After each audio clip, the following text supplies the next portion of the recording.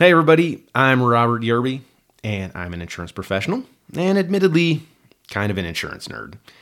My friends and family tell me that nobody is going to want to listen to a podcast about insurance.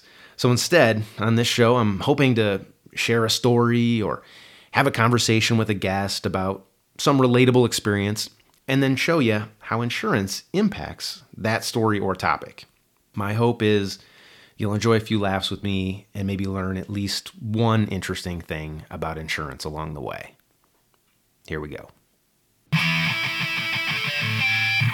Hey everybody, this is Robert. Thanks for listening. This is one interesting thing about insurance. And I'm joined today by my son Damon, again. Hello. You're practically a regular guest. I'm a regular? Yeah. Of course, as we were setting up here, you're mouthing off about how this is your podcast now. So I don't know how you're surprised at that news. All right. Well, as I like to do, I didn't tell you anything about what we're going to talk about. And yep. I'm fresh off a plane from Las Vegas. And yes. So I'll admit I didn't put a ton of thought into it. But I have things that I have been coming up. I think there's a coalescence around a certain topic that I just need to both vent about, and there's probably something to be learned here also. So let me get right to it. Oh, no. Wait. Before we do that, let's acknowledge something else that we talked about for a quick 60 seconds or whatever beforehand. Okay. You're wearing a Michigan State Marching Band t-shirt. Now, of course, you are not in the Michigan State Marching Band, but you are in the Arizona State Champion Hamilton High School Marching Band. Through AZMBA, yes. Congratulations. What's AZMBA? So we do two different circuits. We do ABOTA and AZMBA. ABOTA championships are this weekend, but we won AZMBA state champions. Awesome. In our class. Awesome. And you play? Bass drum. All right. That's the big one up there, kids. All right. And I saw the trophy. I asked you if it's like the Stanley Cup. Do they let you bring it around and eat cereal out of it for a couple of days? What makes you think that was remotely a possibility? I don't know. We're in a pretty affluent school district here. I could imagine them having the budget for somebody to walk around with white gloves and polish that trophy and go from subdivision to subdivision and let kids do dumb stuff with it. I could see that. Sure. Maybe for football. Oh, all right. Sure. Lots of football money out there. All right.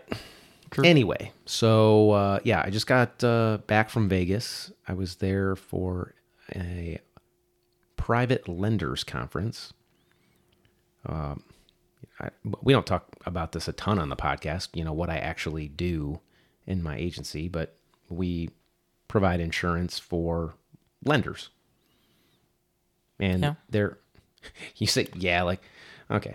All the moms and dads out there that think their kids don't know anything about what they do for work, like I'm very much in the same position.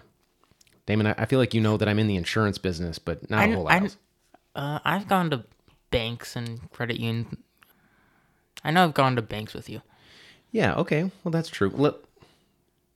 Let's take that tangent. Yes. Yeah. You're thinking of that time that we drove down to Wyoming. Yeah. Yeah, so that was probably like 6 years ago, 7 years ago. You wanted to go to, well, not that you asked for me. I found there was this dinosaur dig experience in Wyoming, and you were really big into dinosaurs at the time. Like every boy of whatever age I was, yeah. Yeah. And so I found this thing, and I have a lot of lender clients in Montana, so I told you, hey, we'll go do this, but we've got to see some banks on the way down on the drive. And I probably dragged you along to maybe like 3 accounts. Yeah. And I made you dress up. Yeah. Because at that time I was still wearing a suit and tie in and out of the bank. So I had you wear a tie, not a jacket, but you had a shirt and tie on. You didn't have to prep any presentations or anything. You just kind of sat there. But sat there. It was sort of take your kid to work day on the way to Dinosaur Dig fantasy camp. Yeah. Yeah, that was a good trip. Anyway, so I work with lenders, and I work with them on collateral protection. So when you get a house or a car and you've got a loan for that, your lender is undoubtedly going to have you sign a piece of paper saying that you have to keep insurance on that collateral for the life of the loan. If you don't, they're probably going to find out, and they have a mechanism. Most lenders have some mechanism for insuring that collateral if you will not. There's a couple of different options that lenders have, and I just want to cover it super, super quick. The lender could, when they find out that you don't have insurance on that home or that vehicle, they could send you a series of letters over a period of about 45 days saying, please send us your proof of insurance. And if you don't, we're going to get insurance for you and we're going to charge your loan for it. A lot of lenders do that. We call that lender-placed insurance or force-placed insurance. And the alternative to that would be you just get a blanket policy where the lender's entire portfolio is covered.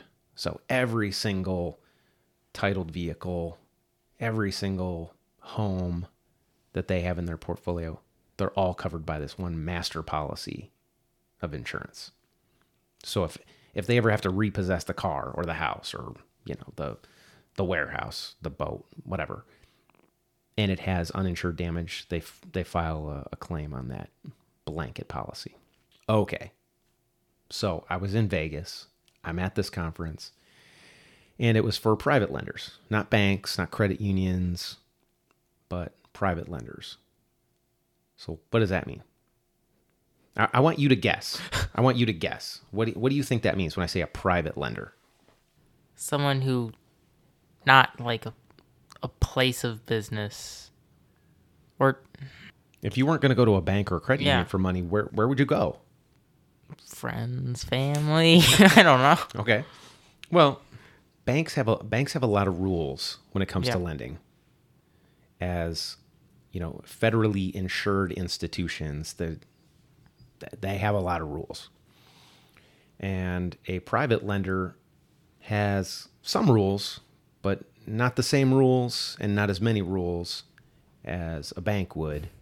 And I'll admit, when I heard the term private lender for the first time years and years and years ago, I couldn't pinpoint it exactly, but maybe it was 10 years ago. I first heard the term private lender. I immediately thought of Rocky. Okay. Yeah. Remember at the very beginning, he's working for Tony? Yeah. The loan shark? My first thought was a loan shark, but that doesn't seem like the right answer here. Or the right answer? What's a private lender? I don't know, a person that gives you money. I guess that would be a loan shark, but yeah.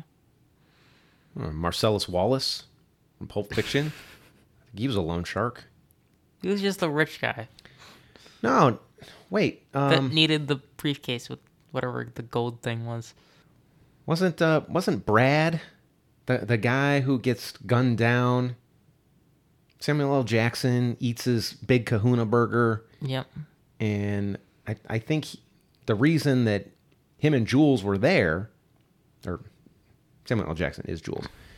Vincent and Jules are there because Marcellus Wallace loaned this guy money, and he wasn't paying it back.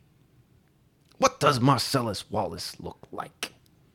Anyway, yeah, I think Marcellus Wallace was a private lender of sorts. Now, before your mind starts jumping to conclusions, I was not in Vegas at a conference with a lot of Tonys and Marcellus Wallaces. These are legitimate businesses.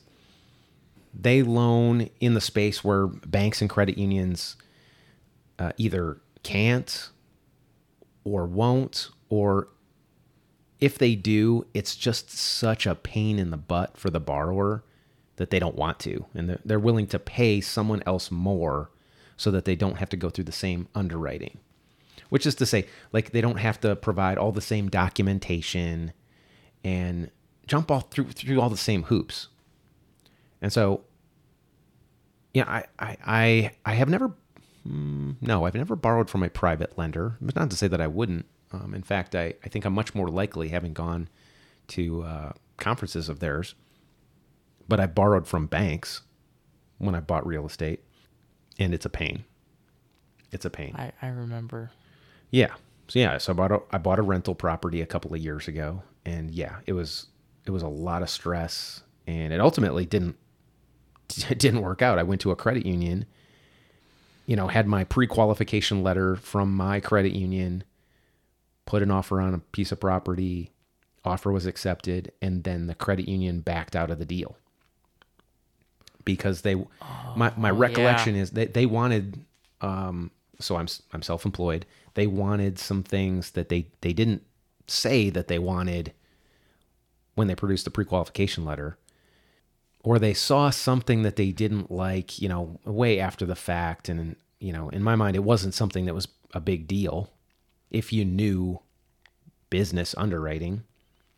So the deal fell apart, and I ended up having to pay cash for that condo, in an instant.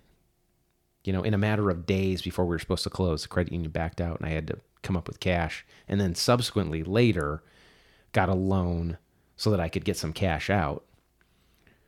But at that point, I didn't really understand how difficult it was going to be to get a cash out loan on a piece of property that I had just purchased, because the people that wanted to lend me the money for the cash out were like, oh, this is a rental property. Great.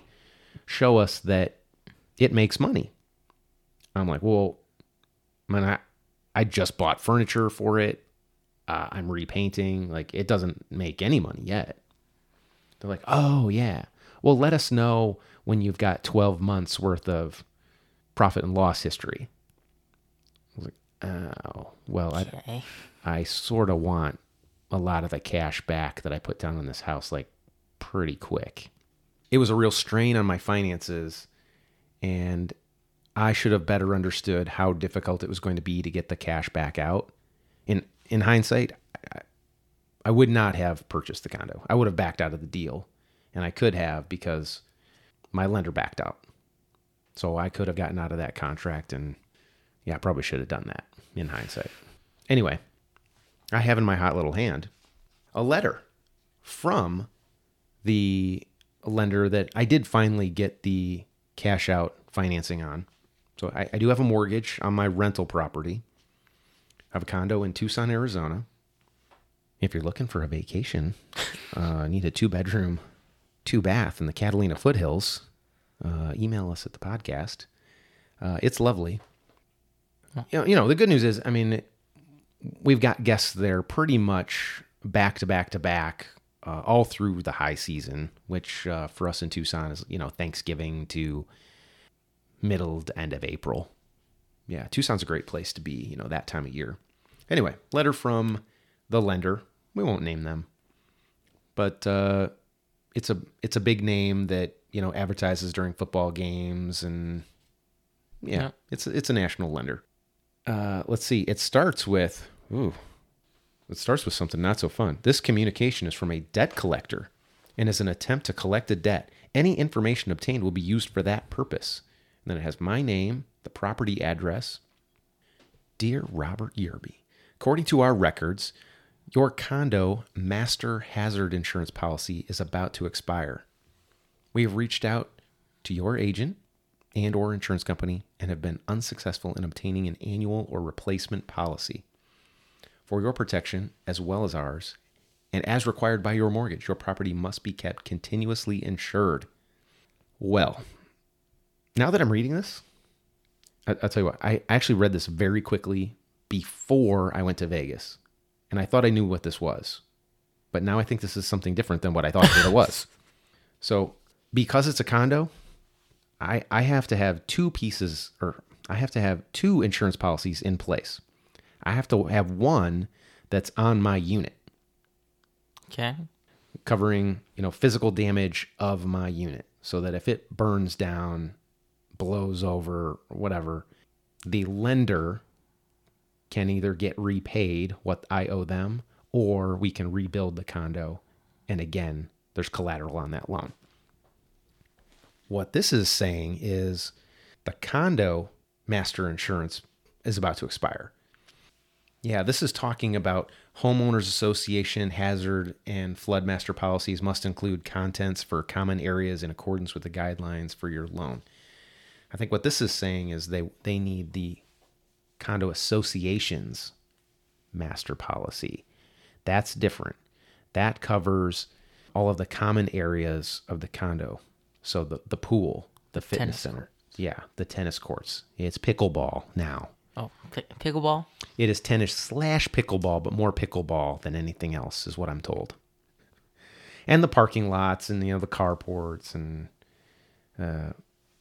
there's furniture in the clubhouse, that's what they're talking about with contents there. Yeah. So all of the common buildings and the common contents, we have to have insurance for that too. So let's say the clubhouse burns down. I personally don't have insurance to cover the condo's clubhouse. We, as condo owners, collectively own that clubhouse. I own, a 1/216th share of the clubhouse. For example, I don't exactly know how many units there are, but you get 300 pixels of the TV. For example.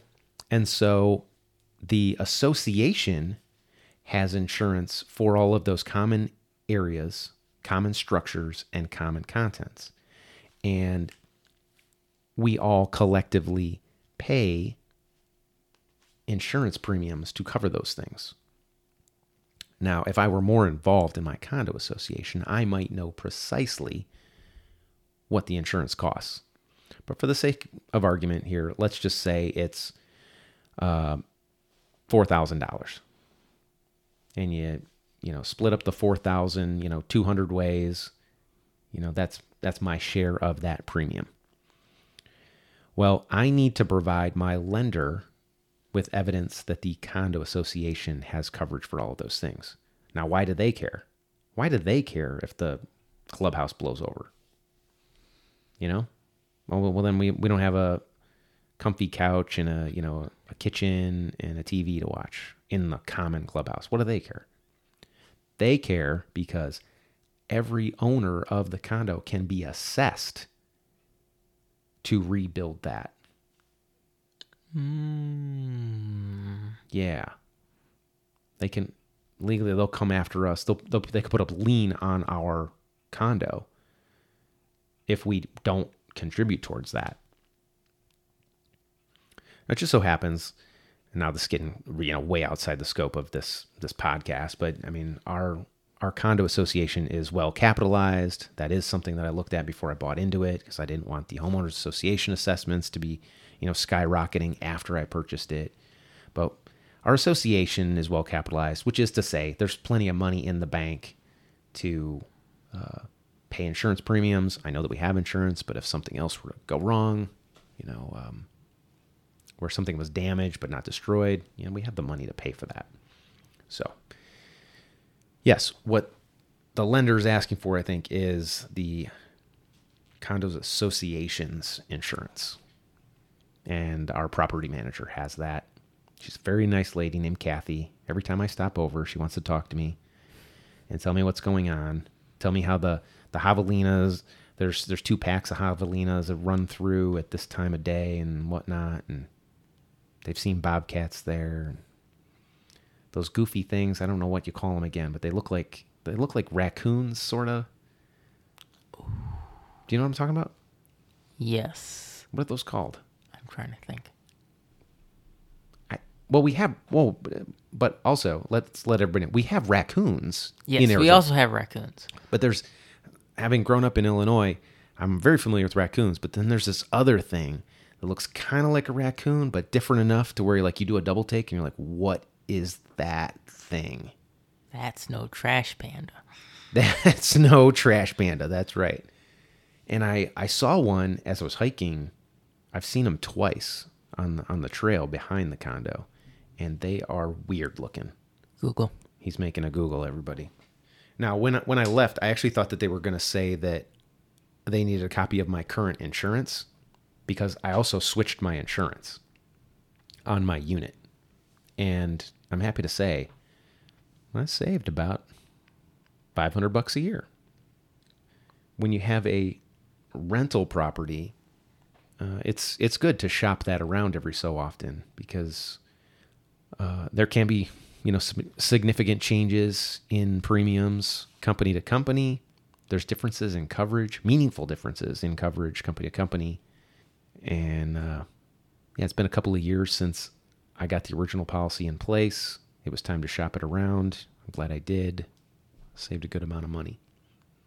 And I mean, I knew where to shop it because that's my business. But I mean, and even if you weren't in that business, find an agent that's good at that stuff and, shop it around. Just like you would anything else, I think. Was that it? No. No. No, I don't think that's what it is. This is a ringtail cat? No.